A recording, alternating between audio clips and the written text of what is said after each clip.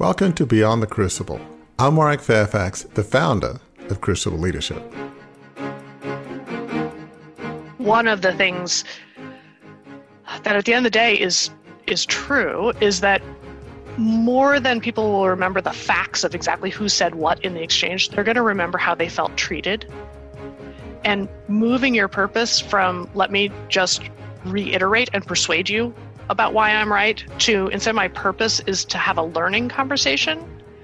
I don't know whether I'll change my mind at the end of this, but I at least want to learn why we see it differently and how it's been for you and what you're worried about. And we also try to teach people to listen for feelings as well as listen for facts. Because if I can listen for feelings, I can really hear what's behind your concerns, objections, etc. Conversations in which the goal is to learn what the other person's thinking and to have the other person learn what you're thinking. Listening for feelings in conversations rather than trying to make points and win arguments. These are just two ways to navigate difficult conversations that we explore on today's episode. Hi, I'm Gary Schneeberger, the co-host of the show and the communications director for Crucible Leadership. And today we have an interview with Sheila Heen. Sheila is the founder of Triad Consulting Group, and she's been on the Harvard Law School faculty as a lecturer on law since 1995. Sheila spent more than 20 years with the Harvard Negotiation Project, developing negotiation theory and practice. She specializes in particularly difficult negotiations, what we might call crucible negotiations, where emotions run high and relationships become strained. For the purposes of our discussion today, Sheila is the co-author of 2 New York Times bestsellers. The first book was Difficult Conversations, How to Discuss What Matters Most, and her most recent book, Thanks for the Feedback, The Science and Art of Receiving Feedback Well, even when it's off base, unfair, poorly delivered, and frankly, you're not in the mood. What you'll hear from this conversation today is how you can, especially in the midst of a crucible, allow for both sides in a conversation not only to speak, but to truly be heard. And as you'll hear from Sheila herself as we kick off her interview, she comes by her expertise in this area quite honestly.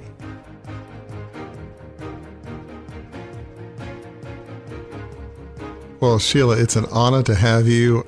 So just so the listeners know kind of how this all came about is, like many of us in the era of COVID, I have 3 adult kids in their 20s who are all, wonderful people just pursuing different things. And my daughter's in the middle of my 2 sons.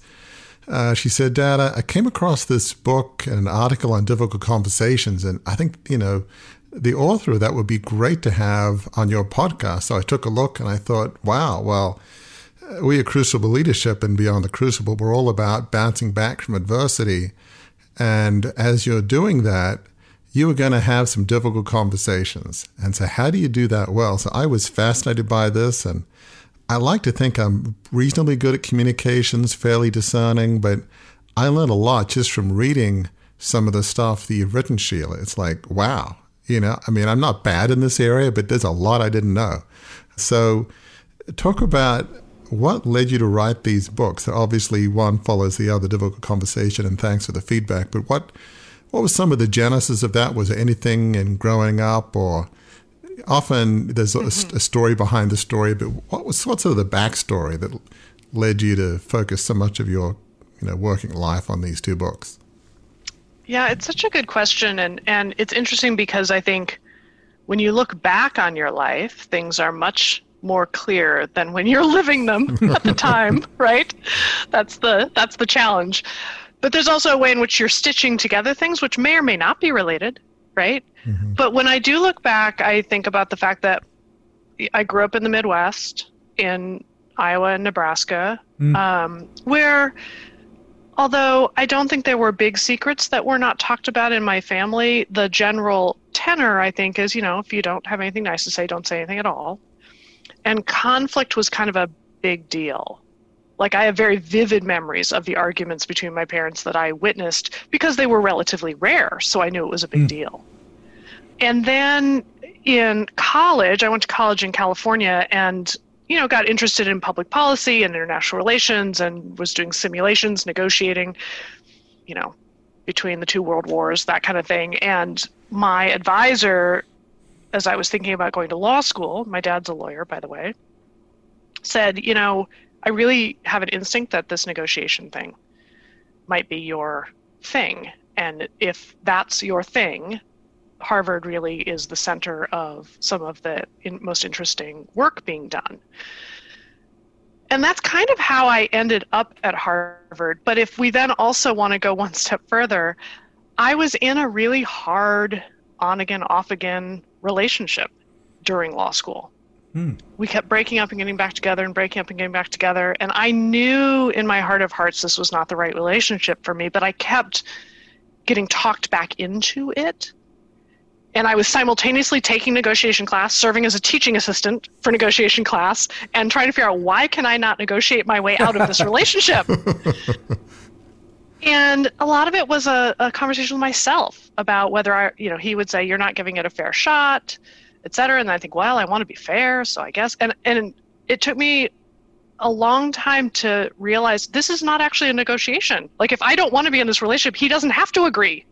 And he can think I'm a terrible person. And okay, I am hopeful he's not right about that, but he can exist in the world and think that about me, and that will not kill me. So that's a little bit of, I think, the backstory of what led me to what is missing from these negotiation skills and why am I so stuck when I think I'm a pretty thoughtful, reasonable person. And of course, when I watch other people be in on-again, off-again relationships, I think, like, why are you being so stupid? When I'm in one, I can't seem to find the exit door. It keeps leading me back into the room. Well, it probably makes us think as smart as we all like to think we are, we have moments where we feel maybe we're kind of dumb and stupid. I mean, where we're kind of less than we're not operating at maximum intellectual, emotional, spiritual capacity. And I think that's exactly right. And sometimes I'm very aware that I'm not operating at my best. And other times I'm so stuck that I can't see that I am stuck or why I'm stuck, whereas people around me see it faster. Well, and that's why friends are useful. I mean, just one other point on this. Do you ever kind of, obviously you're very familiar with your books and reread it and say, boy, back when I was in California in that relationship, I needed to read, think about chapter 6 and 7 and 5 I had kind of okay, but, you could probably, because you actually give examples in your book of relationships. You give professional examples, but relationship examples. And you look at that and say, diagnose it, like self-autopsy, if you will. Yeah, there was this and this that was really missing in that conversation. Yeah. And by the way, I can't take all the credit for that because what ended up happening is that I was doing independent research projects during law school with Doug Stone and Bruce Patton, we became co-authors of Difficult Conversations. Right.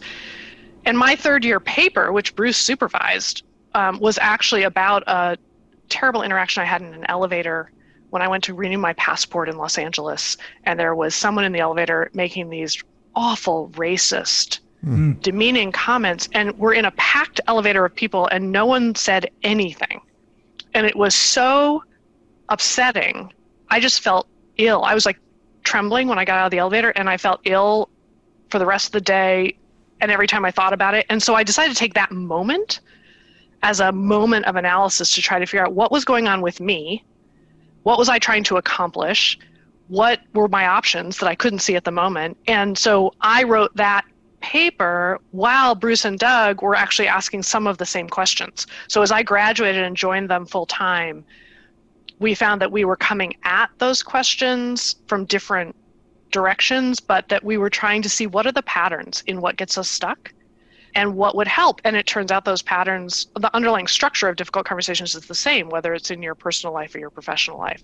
And that's one of the reasons we wrote the book, really with a huge range, every possible combination or context we could think of. We wanted to include real examples. And that's very helpful. And we're going to get into here in just a second, just some of the key elements of Difficult Conversations. But as I reflect on this, I think as some listeners will know, I grew up in a large, wealthy family newspaper business in Australia. Kind of had the equivalent of New York Times, Washington Post, Wall Street Journal. And, like some other relatives of mine, I did my undergrad at Oxford, worked on Wall Street and banking, Harvard Business School. So I like to think I'm, reasonably intelligent. And so I come back and I launched this $2 billion plus takeover and did so many dumb things. I mean, that was within months of graduating from Harvard Business School. It meant to give you some level of understanding of things, and there was so many dumb, I even look back, that must have been another person. I couldn't have been that. So many dumb assumptions, but often when you look beneath the waterline, it was various emotional dynamics. Without belaboring it too much, some other relatives had thrown my dad out as chairman 11 years before in 76. It's come 87. Felt like the company wasn't being well run along the ideals of the founder, wasn't being well managed. So there's all these emotional subtext in which my normal level of reasoning was subverted by some various emotional things that I wasn't fully aware of that led me to make some poor decisions. And the classic was, talk about difficult non-conversations. I was so focused on, I don't need any more information. There's right, there's wrong, let's go. Sort of like the charge of the light brigade, launched this takeover. And I had conversations with other close family members who were heavily involved in the family business, like the night before. I'm doing this in the morning. Clearly, I wasn't interested in listening. I was informing them. I mean, what is, yes. It's a rhetorical question, which we don't need to answer, but what is the point? That's not a conversation. That's like an edict. That's like a diatribe. I mean, I just blindsided them. I just can't believe I did that. It was just so stupid and disappointing. And anyway, so all that's to say is bright people can make really dumb decisions, because it's all this emotional feeling, identity subtext. So, and that's an interesting point Yeah. to sort of talk about. We talk about difficult conversations in the context of your book, Sheila, but, we've started to call them crucible conversations here at Crucible Leadership because, and what you just described, Warwick, is crucibles can be conversations that aren't had, right? Mm-hmm. They can cause crucibles if you don't have conversations. And sometimes conversations can be, the actual difficult conversation itself can be a crucible. And I pulled a statistic or some stats, Sheila, from an article that someone wrote in reference to your book. And this was from a 2013 survey of 200 professionals. And this is what was found about people's attitudes toward difficult conversations. 97% of respondents said they were concerned about the associated levels of stress for the other person. 94% were worried about damaging the other person's self-esteem. 92% were fearful of causing upset. And this is the one that really got me. 80% of respondents said these conversations were part of their job. They had to have these difficult conversations. 8 of 10 people said they had to have them, but more than half indicated they didn't feel like they had adequate training on how to conduct them. And I think that goes to speak to a couple of quotes from your book, Difficult Conversations. One, the idea that you got to have them, but you don't want to have them. You talk about how delivering a difficult message is like throwing a hand grenade. So that'll kind of scare you off a little bit. So there's that aspect of it. But on the positive side, what you say in the book is that we think there may be a broader organizational need driving interest in a business community. A recognition that the long-term success and even survival of many organizations may depend on their ability to master difficult conversations. That's a hard road to plow, a hard road to pave when 97% of people who responded, business professionals, say they're concerned about the levels of stress. Indeed it is. And I think part of what you're capturing in those statistics, I think, is the either or choice that we feel. Work, like you were saying, I'm smart, I've run the numbers, I have the story that reinforces why I'm right about what I'm about to do, and that story feels like I'm just factually right about the risks and what we're putting on the line and how this is going to turn out. But of course, at a deeper level, it's also about the story we tell ourselves about who am I And what are my responsibilities here? Or I'm playing the role of the hero who's going to save the day, right? Right. And that's sort of happening at the deeper level. And Gary, when you raise how worried we are about creating stress for the other person, or emotional upset, or self-esteem issues, that's tied to identity, because we're thinking, well, I don't want to be the kind of person who upsets other people, right? Or doesn't treat them fairly, but I'm now caught because I want to be a good colleague, but I don't know how to bring this up without being a bad person. And I think the problem is that we're thinking my choices are either explain to them why I'm right and they're wrong, or why they're the problem and they need to change, or keep quiet about it. And one of the things we say in the book is that we are in a message delivery sort of stance. So it's like, do I throw the hand grenade or not? And holding on to it, not saying anything, is no better, right? Once the pin has been pulled, you can't hold on to the hand grenade. Either way, damage will be done to you, to them. Either way, damage is being done to you and to them. Yeah. Or to both. One of the things I think is fascinating is you break down conversations into like 3 areas: the what happened conversation, the feelings conversation, and the identity. It made so much sense as I was reading it. And often, I think, as you point out, we get into the what happened. You know, they did that, this was wrong, or I said this, or we just dealing in, well, let's talk about the facts, okay? This business decision makes no sense, therefore I have to correct them, and you're not at all realizing there's a feeling and a subtext and an identity. So talk about why we just tend to deal with the visible, if you will, with the what happened, and why those other 2 components are so important, because that's, I think most of us, and I like to think I'm reasonably good at communication. It's one of my highest values, but I didn't think about those things consciously. So talk about the differences in those 3. Yeah. So this is sort of the central learning for us that's captured in the book, which is that if we want to understand these conversations, because there's so much that people don't say to each other because they're afraid to say it, you've got to look beyond what people say to what they're really each thinking and feeling, and what we call their internal voice. And if you look at people's internal voices in the midst of a difficult conversation or a conflict, what you'll find is that they're very predictable. What we're preoccupied with is very predictable, and it falls into those 3 buckets that you mentioned, Warwick. The first is that we each have a story about what we call what happened, which includes what has happened up until this point. I've got a story about that. What is happening as you and I are or aren't having this conversation, and what we each think should happen. And that story itself actually has 3 subcomponents, because we're each preoccupied with what we're right about, whose fault it is that we're having this problem, and to the extent that you're being difficult, I have a theory about why you're acting that way, what your intentions or motivations or character might be. You just don't get it. You're controlling, you're whatever. You won't listen to anybody, you're power hungry. So that's our story about what happened, and that's going on for both parties, by the way. But then if you look a little deeper, by the time something becomes a difficult conversation, one and often both parties have strong feelings that we're trying to figure out what to do with, maybe particularly in a professional context. And those feelings are often a bundle of frustration, anxiety, confusion, maybe self-doubt, anxiety, guilt. We're not talking about them, but they're infusing the conversation. And then at the deepest level, if something's a difficult conversation, what we started to notice is that there's something the situation suggests about you that feels like it's at stake.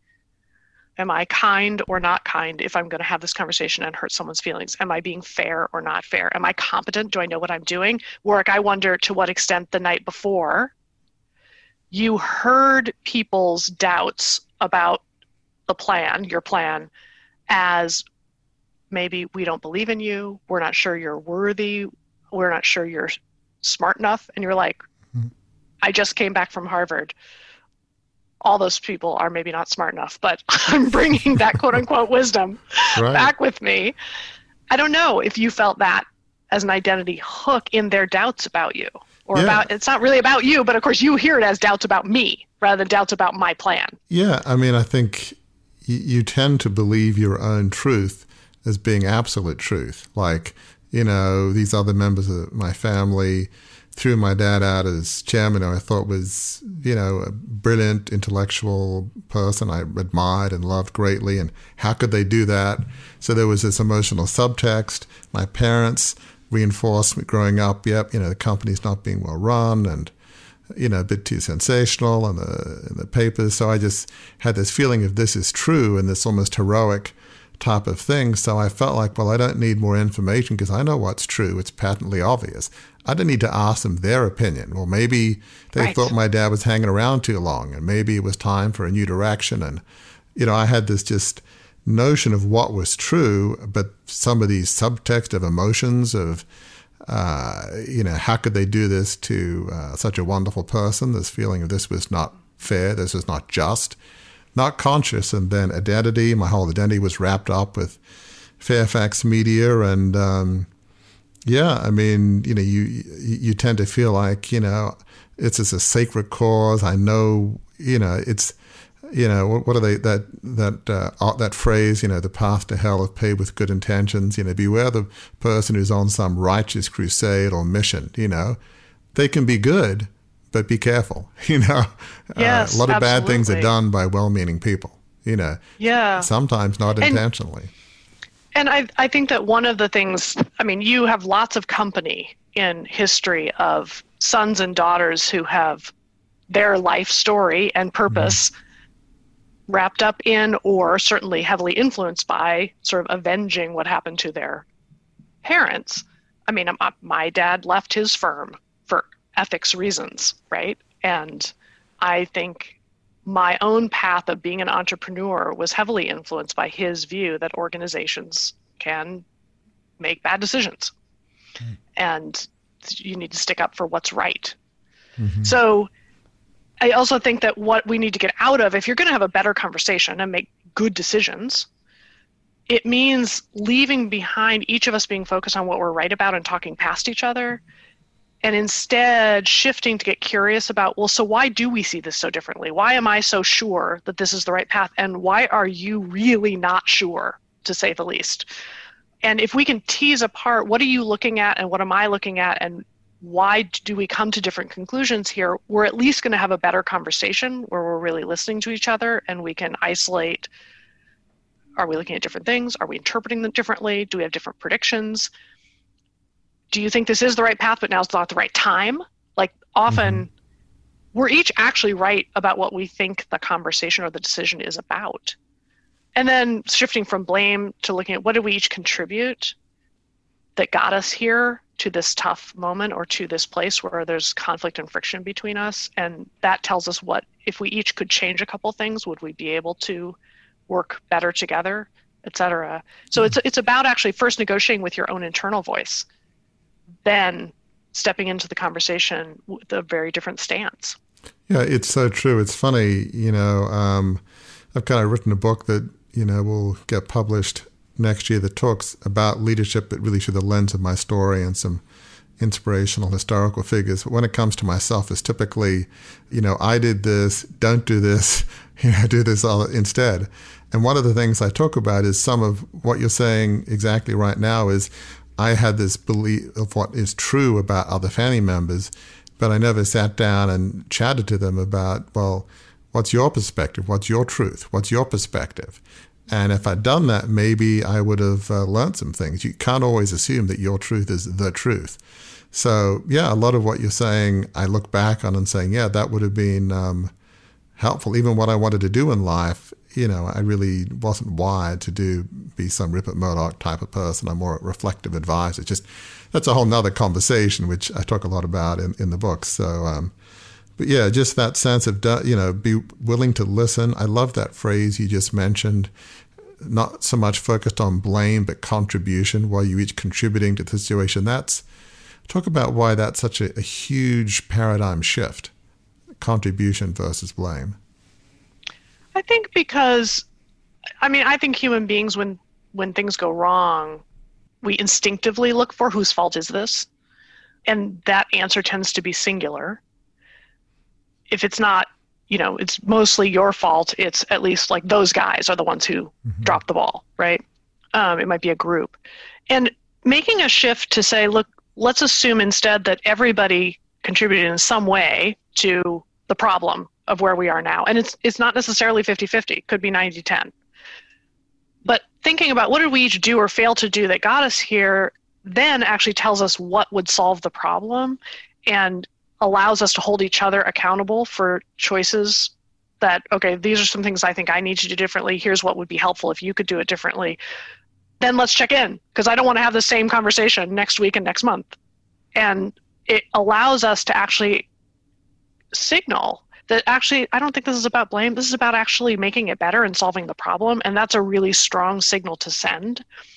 What the research shows is that one of the most reliable ways to build trust or regain trust is to make what's called a statement against interest, meaning to say something that you would not say it because it's not good for you, except for the need to be honest. And owning your contribution to the problem, saying, look, looking back, there are some things I wish I had done differently that I think didn't help us, is a really strong signal that's a statement against interest. It's saying, I'm not about blame. I just want this to get better.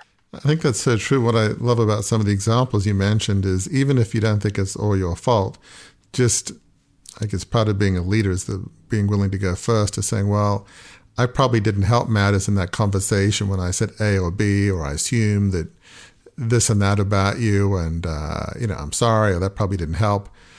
Then you give the other person space potentially to say, yeah, I probably could have handled it better, rather than going in there all guns blazing saying, look, it ticks me off that you did A, B, and C, and therefore you are A and you are B. It's different, as you point out, saying it made me feel that. That's not saying it's truth, but saying you are, it's like it's your truth. So just that willing to be vulnerable and go first, yeah, it doesn't guarantee a positive contribution, but it helps. I mean, that to me makes so much sense. It definitely helps. And also, if you look at the research, reciprocity is one of the strongest social norms. So if you blame me, I'm going to blame you back, right, or blame somebody else. Right. But if you take the initiative as a leader to be accountable for your part of the problem, it's much more likely that I'll lean in to own mine. Now, what's the worst that could happen? The worst that could happen is I say, oh gosh, Work, I'm so glad you finally admitted that this is all your fault, right? This conversation is going so much better than I expected it to. But that doesn't have to be the end of the conversation. You can still then say, look, I do think that I did some things that didn't help. At the same time, I can't fix this by myself. I think actually there were a number of things that got us here, and there are a couple things that would be helpful if you might be willing to change them. So that the risk that we feel we're taking is a risk that you can also influence over time. If they don't take the invitation right away, be patient and keep at it. Absolutely. And because so much of what we're talking about here is emotions, right? It's the emotional undercurrent of the conversation. We're speaking words to each other, but what we're really doing is imparting emotions to each other. That's the thing that's not, being seen in word clouds above our heads. Because that's true, when you do those kind of things, when there is reciprocity of, okay, I could have done this differently, or boy, I messed this up a little bit, it's true, right, that de-escalates, and it can de-escalate rather quickly, the negative emotions of a conversation, and that helps it move to a place where it's beneficial and healing. Is that fair? I think that's really fair, and I'm glad you brought that up, Gary, because one of the things that at the end of the day is true is that more than people will remember the facts of exactly who said what in the exchange, they're going to remember how they felt treated. And moving your purpose from let me just reiterate and persuade you about why I'm right to instead my purpose is to have a learning conversation. I don't know whether I'll change my mind at the end of this, but I at least want to learn why we see it differently and how it's been for you and what you're worried about. And we also try to teach people to listen for feelings as well as listen for facts. Because if I can listen for feelings, I can really hear what's behind your concerns, objections, etc. And it just seems like so much, as you write in the book, what lies behind a conversation is sense of feelings and identity. And the more that you try to understand yourself, and certainly understanding the other person or through a learning conversation, that helps. I mean, that's so important. I know sometimes I'll be angry or fearful, and I'll be like, and I won't know why. And so for me, if it's personal, first stop would be my wife and say, but I'm feeling fearful about something, but I don't know what it is. And we'll chat, and 9 times out of 10, she'll nail it, or we'll figure it out. And then, okay, now I can deal with it. Or identity, I'm far more attuned to that. So the more we understand feelings and identity about ourselves, it's a big help. If we react, it's like, why did I react that way? Was it feelings, was it identity? And the more you can't know somebody else's feelings and identity, but you can explore and probe. That to me, talk about why that is so huge in dealing with feelings and identity, both in yourself and having a learning conversation with others. Why is that a game changer rather than sticking in the what happened circle? I think because what you're hearing is what's really at the heart of it. So by the time something becomes a difficult conversation, typically you've got 2 problems. You've got the surface problem of whatever we're arguing about. For instance, I've had several conversations in the last 3 weeks with my parents about, are we going to be able to get together at Christmas or not? Mm-hmm. So I live on the East Coast now. My sister, one of my sisters, actually lives down the street from me in the same town on the East Coast. My parents still live in Nebraska. My other sister lives an hour away from them in Nebraska. We alternate years. So this is a Heen year. And my parents keep bringing up, have we made a decision about Christmas? And I keep saying, I don't think we can make a decision yet, right? Right. And as long as I'm focused on what's the factual question we're trying to decide. Is it safe? You guys are in a hot spot now. We used to be the hot spot. What would it entail? What risks would we be taking? We can talk about that factual thing, but the deeper question is, how are we feeling treated around this? Do you care enough about us? We're feeling lonely. We miss you guys. I feel like you're arguing the facts, but that facts aren't what's actually causing me to bring this up again. I just feel sad. And I think the deeper issue is often how I'm feeling how I'm feeling generally, or how I'm feeling treated in the relationship. And so we might solve the surface issue if we stay there, but then the deeper issue is going to reinvent itself as whatever the next argument is, or the next topic that we're not agreeing about. So listening for feelings and identity is really getting to the deeper issue that is trying to be expressed, whether or not it's even conscious sometimes. Yeah, I want to shift just a little bit to thanks for the feedback, to at least touch on it. Yeah. Because I feel like, obviously, they're very linked, it feels like. They are, yes. Inevitably. Yeah, it's like The Godfather Part 2. It's sort of the sequel to the first. Yeah, I wonder if they probably had a different way of dealing with difficult conversations. Yeah, for sure. Indeed. Maybe Indeed. not. Why have them? But I was fascinated by, so often there's a lot of literature about, okay, here's how you need to give feedback. But talking about how you receive feedback, that's a different paradigm. You talk about truth, relationship, identity triggers. So it's, because, as I tell my adult kids, don't assume you're going to get a good boss. I tell them most bosses are probably not going to be that good. It's just the way life is, Yeah. Most bosses, they hate giving feedback. And, the first time you'll get feedback is, well, I hate giving feedback, so you're fired. So, say what? Well, I just don't like doing it. So, here's the pink slip. It's like, really?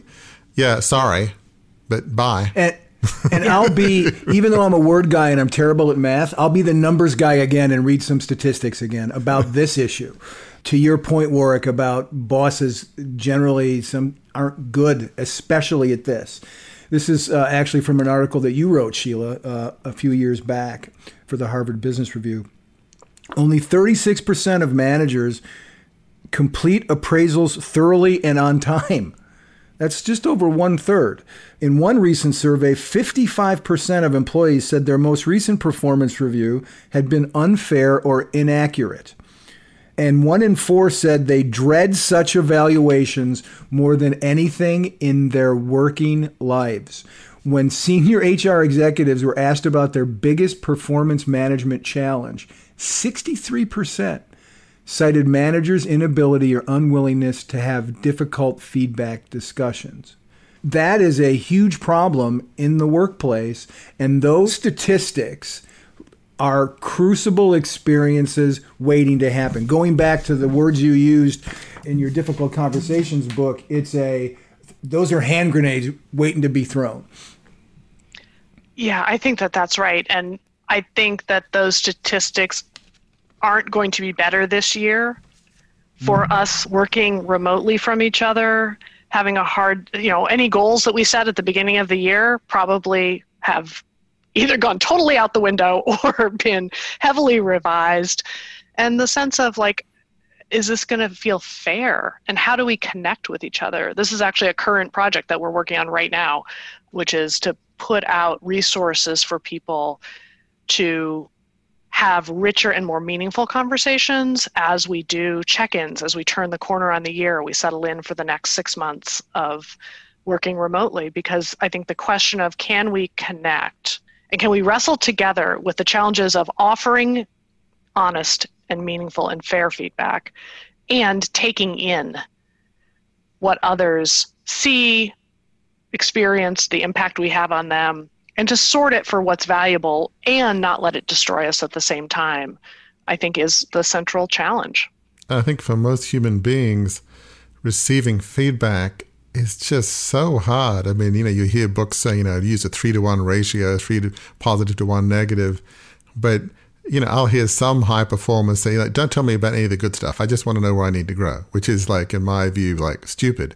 You need to be told. To use a technical business term from Harvard Business School, yes, stupid. Stupid, yes.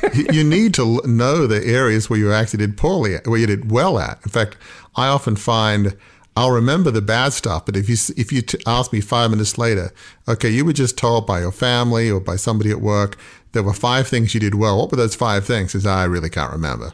I can't process good feedback, which is a whole nother discussion, which I think is fascinating. But it's just so hard, and I love these sort of truth, relationship, identity. I mean, you may believe it's not true, or, oh, my boss is awful, and, they're clueless, and I despise everything about them, whether it's their lifestyle, their politics, the way they're managed. They might be conventional, not have an entrepreneurial bone in their body, and they're giving me feedback. Come on, they're clueless. Or identity. If somebody said to you, well, gosh, Sheila, I know you think you're a pretty good professor, but actually maybe not so much.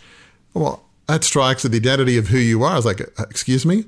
Really? I think there's room for improvement. I think I'm pretty good. Or, me, I've done a lot of executive coaching, and, you're a terrible executive coach. Wow, really? I thought I'm pretty good at listening to people and discerning. And so that's tough stuff. I mean, I read it, but to receive feedback when there's these relationship and identity triggers, and I mean, how do you deal with that? I mean, that's tough. Yeah. Well, so I think the shift for us was the shift from thinking about how to give feedback effectively to, well, gosh, what's so hard for all of us about receiving it? Whether it's formal, like those dreaded reviews, or informal, like I got taken off the project without any conversation because my boss won't have the conversation. How do I figure out whether that even is feedback? So maybe I'll just say a couple of things about it. One is that what we found is all of us really do have 3 kinds of triggered reactions when we have feedback incoming, direct or indirect. And as you say, one is truth triggers, like what's wrong with the feedback? Is it accurate? Does it fully understand the situation? Is it good or bad advice? Would it work? It's all about assessing the quality of the feedback itself. The second is a relationship trigger, and that is everything around who gave me the feedback. Do I like them? Do I trust them? Do I think they're credible? Do I want to be like them? What are their real motives, etc.? And the irony here is the who looms larger than the what.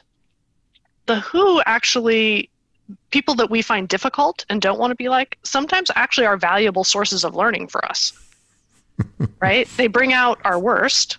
It's their fault, but of course it is our worst. And annoyingly, they can sometimes have valuable things to offer.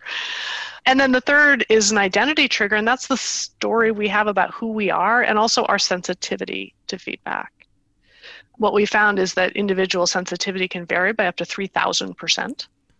Wow. So for some people, you're really undersensitive and people have to really hit you over the head before you even understand that it is feedback for you. And for others, you're going to hear feedback in any little hint of anything, even beyond what anybody intends. So figuring out, how do I understand my own profile around feedback, and how do I coach other people on how to give me feedback effectively is part of the journey of becoming better at receiving. Well, that's fascinating, because for some people it may be, you'll need to hit me with the 2x4 I'll listen. Me, and saying, do hit me with the 2x4, by the way. Yeah, me, I guess I'm wide at the other end of the spectrum. Is I get discerning pretty well, so you don't have to yell. You just say something softly, message received. I mean, I may agree or disagree, but I'm the other end. So, don't yell or shout. Don't use the 2x4 with me, because it won't be very effective. But that's so valuable. But gosh, I mean, obviously the very lengthy feedback and difficult conversations, but it's just, I love the phrase you use about, need to grow and be accepted. If feedback was done better, it would be a game changer in our world. If people were really focused on giving it in a way that could be heard, and people would receive it in a way, even if it was done poorly, gosh, maybe this jerk is telling me something, I can't believe it, is actually helpful. Even though I despise who he is, kind of deal. Yeah, and I think for me the most, and I know we're short on time, so maybe I'll offer the most hopeful and powerful thing that I've found personally in this journey for myself, which is that by understanding what's so hard about receiving, and understanding that receiving feedback is actually a distinct leadership skill, and I can get better at it. I can get better, and if I become better at it as a leader, the receiving side, then I actually become a better giver myself. I have better feedback conversations in all directions. But to me, the thing that really lands it for me is that actually means that I don't have to wait around for the perfect mentor to show up, or wait around for somebody to have time for me. I can actually be reflective about and ask for what I need from people. And, we have a theory about what people do need, which is 3 different types of feedback. Appreciation, and that might be words, but for other people, like, I don't need to hear the words. They're embarrassing and put me on the spot. But the fact that you come to me with your toughest problems makes me feel appreciated. So I need to think about what makes me feel seen and appreciated. And when do I need some of that? Coaching, which is just the engine for learning, anything designed to help me improve, counts as coaching. And what do I want coaching about, and who might be able to offer it to me? Not just the person above me, but people in my own team. They have coaching for me. They're just not telling me because they don't know if I want to know. And how do I ask for one thing that I might think about regularly that I could change? And that's so helpful. Don't ask for everything. Ask for one thing. It's funny when I think of great leaders, and it's tough in our world today to think of them. But you look back in history, and as I'm sure you know, Abraham Lincoln is voted pretty much every year by historians as the greatest president. Washington's number 2. They always vote for Lincoln. And you think about some of his personality characteristics, he had this ability to receive feedback better than pretty much most people I know. Like one time somebody said, well, Mr. Lincoln, I believe in this area, you're an idiot. And he said, well, you're probably right, but tell me why. His first reaction wasn't, how could you possibly call me, Abraham Lincoln, an idiot? He said, well, I'd like to learn. So he combined certainly a lot of drive and is extremely secure with a sense of humility, a sense of curiosity, a sense of willingness to learn, not just accept what was given to him. So I often think it's the character behind the leader that determines greatness. So as you're talking about how to receive feedback, here's a pretty good example of best practice of how to do it well, how to receive it and not just instantly reject it. I love that example because it really shifts us from our instinct often, which is the feedback is incoming and I have to decide as it's coming in, do I agree with it or do I not agree with it? Is this good feedback, helpful feedback? Is it right or is it wrong?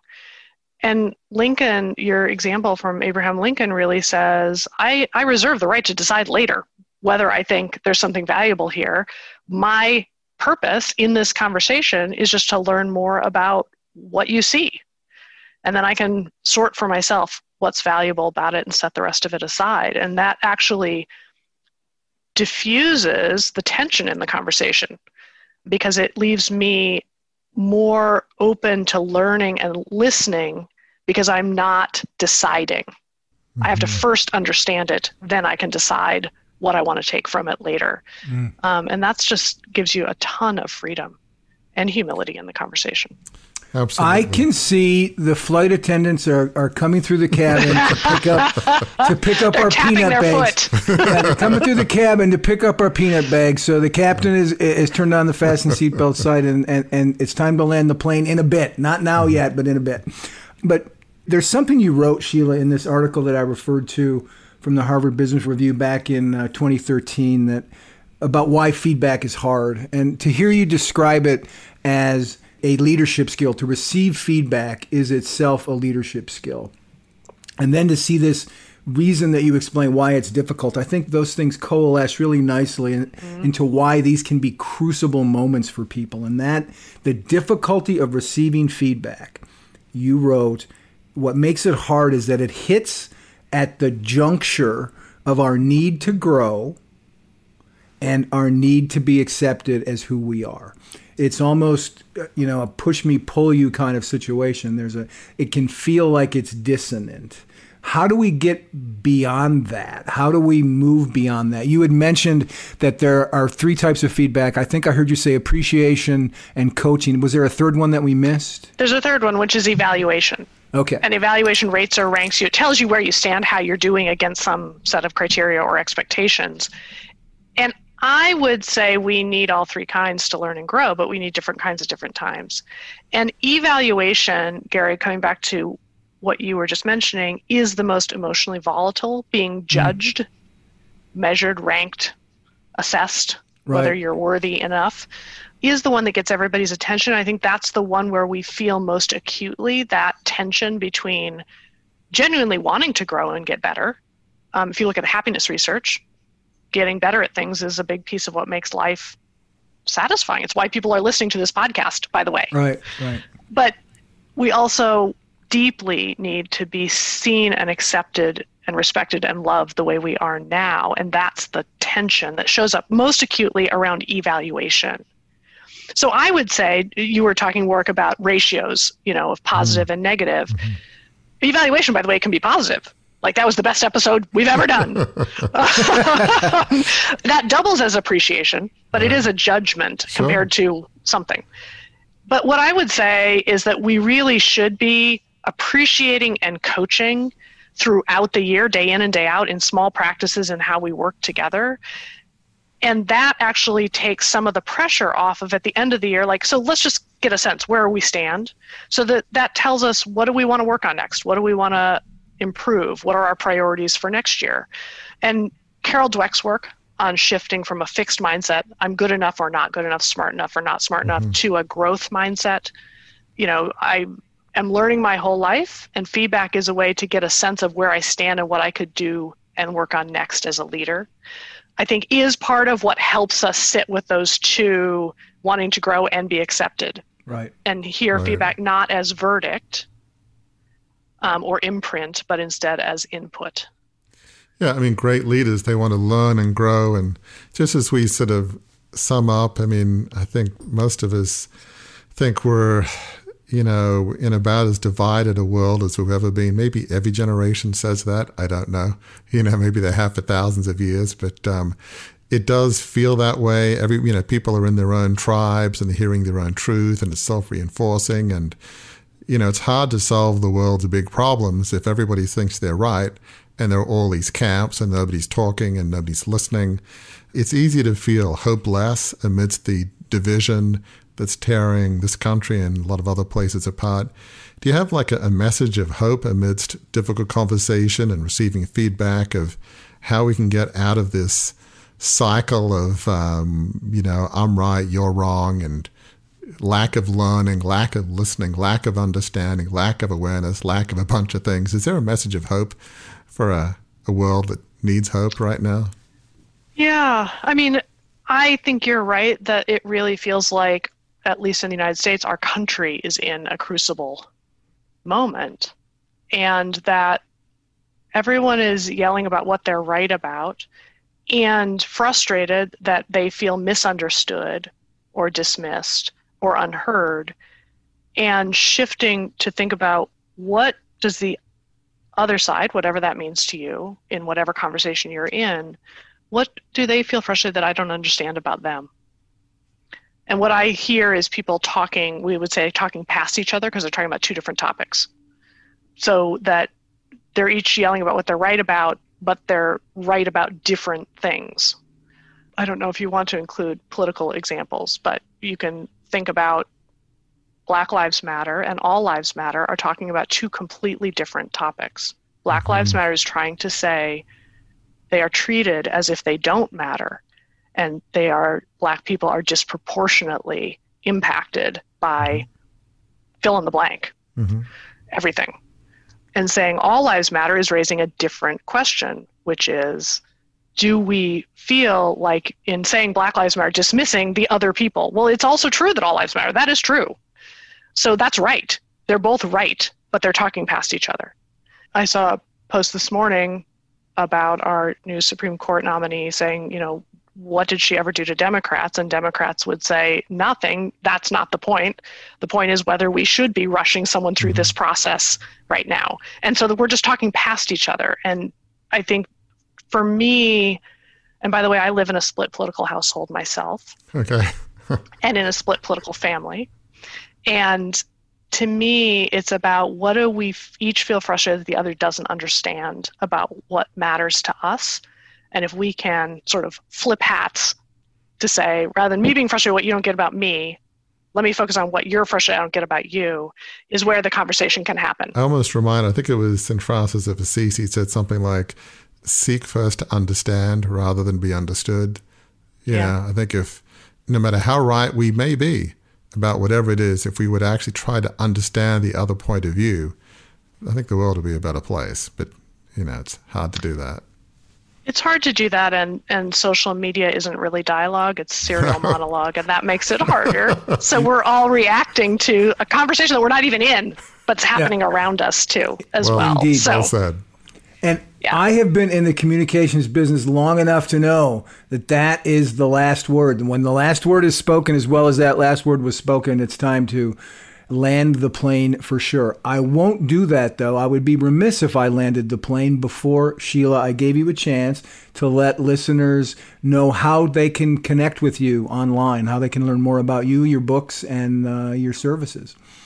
So one of the gifts of having a very unique last name is that I'm easy to find. So Sheila Heen, you will find Triad Consulting very quickly. And we have a page called Help Yourself, where there are resources. We also will have ready in November some kits that leaders can use, quick prep to get ready to have more meaningful conversations with the people around them, and a kit for team members to get the most out of their own review conversations. And like, I got feedback, now what? What do I do with it? And so those will be available through the Triad Consulting website. We also have a Facebook page, of course, and I'm also on LinkedIn, so you can find me on any of those places. Fabulous. Well, I'm going to do what I do at the end of every episode, and it's always, I've never said this before, but it's always very, I feel inadequate because I'm trying to sum up a conversation with someone who graduated from Harvard Business School and someone who was taught at Harvard Law School. So here goes nothing. I think there's 3 points, listeners, that you can pull from this very robust conversation that we had with Sheila Heen today about difficult conversations and the power of and the difficulty of feedback, which is sort of a fourth kind of difficult conversation. Point number 1, your choices when it comes to difficult conversations are not simply to explain why you're right and why the other person is wrong, or avoiding it altogether. Those aren't your only 2 choices. There is a third way. In fact, there are multiple third ways. You can think of difficult conversations, which we call crucible conversations, as an opportunity to listen, not talk. An opportunity to hear not just their audible voice, but their internal voice. Aim to understand in those difficult conversations first, not to persuade. 2, focus not on blame, but on contribution. I'm going to say that again. Don't focus in a difficult conversation on blame, who's right, who's wrong, but on contribution. Do not assume that one person is completely responsible for the problem you're discussing, but that each of you is responsible for aspects of it. Owning your responsibility in the crisis frees up others to own their part as well. And a crisis can de-escalate quickly. As Sheila pointed out, a crisis can de-escalate quickly when that kind of breakthrough occurs. And then the third point on the subject of receiving feedback. And that's to remember this, that receiving feedback is in and of itself a leadership skill. Don't be afraid to ask for feedback. There's three basic types: appreciation, coaching, and evaluation. And here's perhaps the best tip of all. Don't ask for it all in one big lump.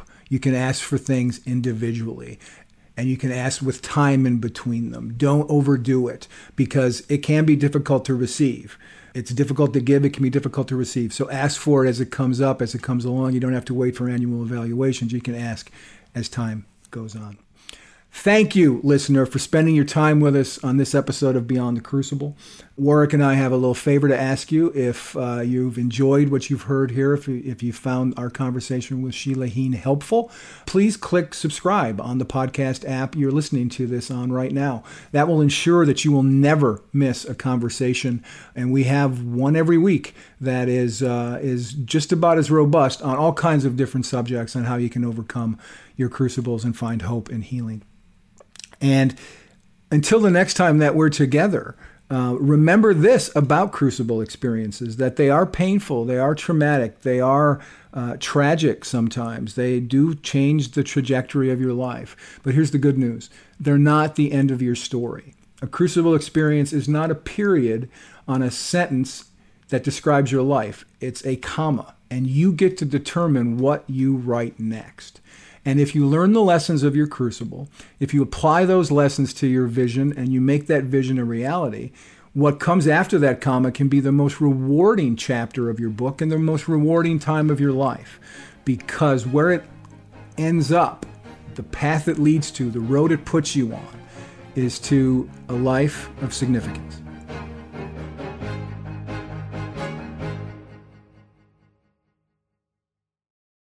If you own a vehicle with less than 200,000 miles and have an auto warranty about to expire or no warranty coverage at all, listen up. CarShield has a low-cost month-to-month vehicle protection plan that covers more parts than ever. Visit carshield.com/audio to find out how you could pay almost nothing for covered auto repairs. Drivers who activate this vehicle protection today will also receive free roadside assistance, free towing, and car rental options at no additional cost. Get your free quote today at carshield.com/audio. That's carshield.com/audio.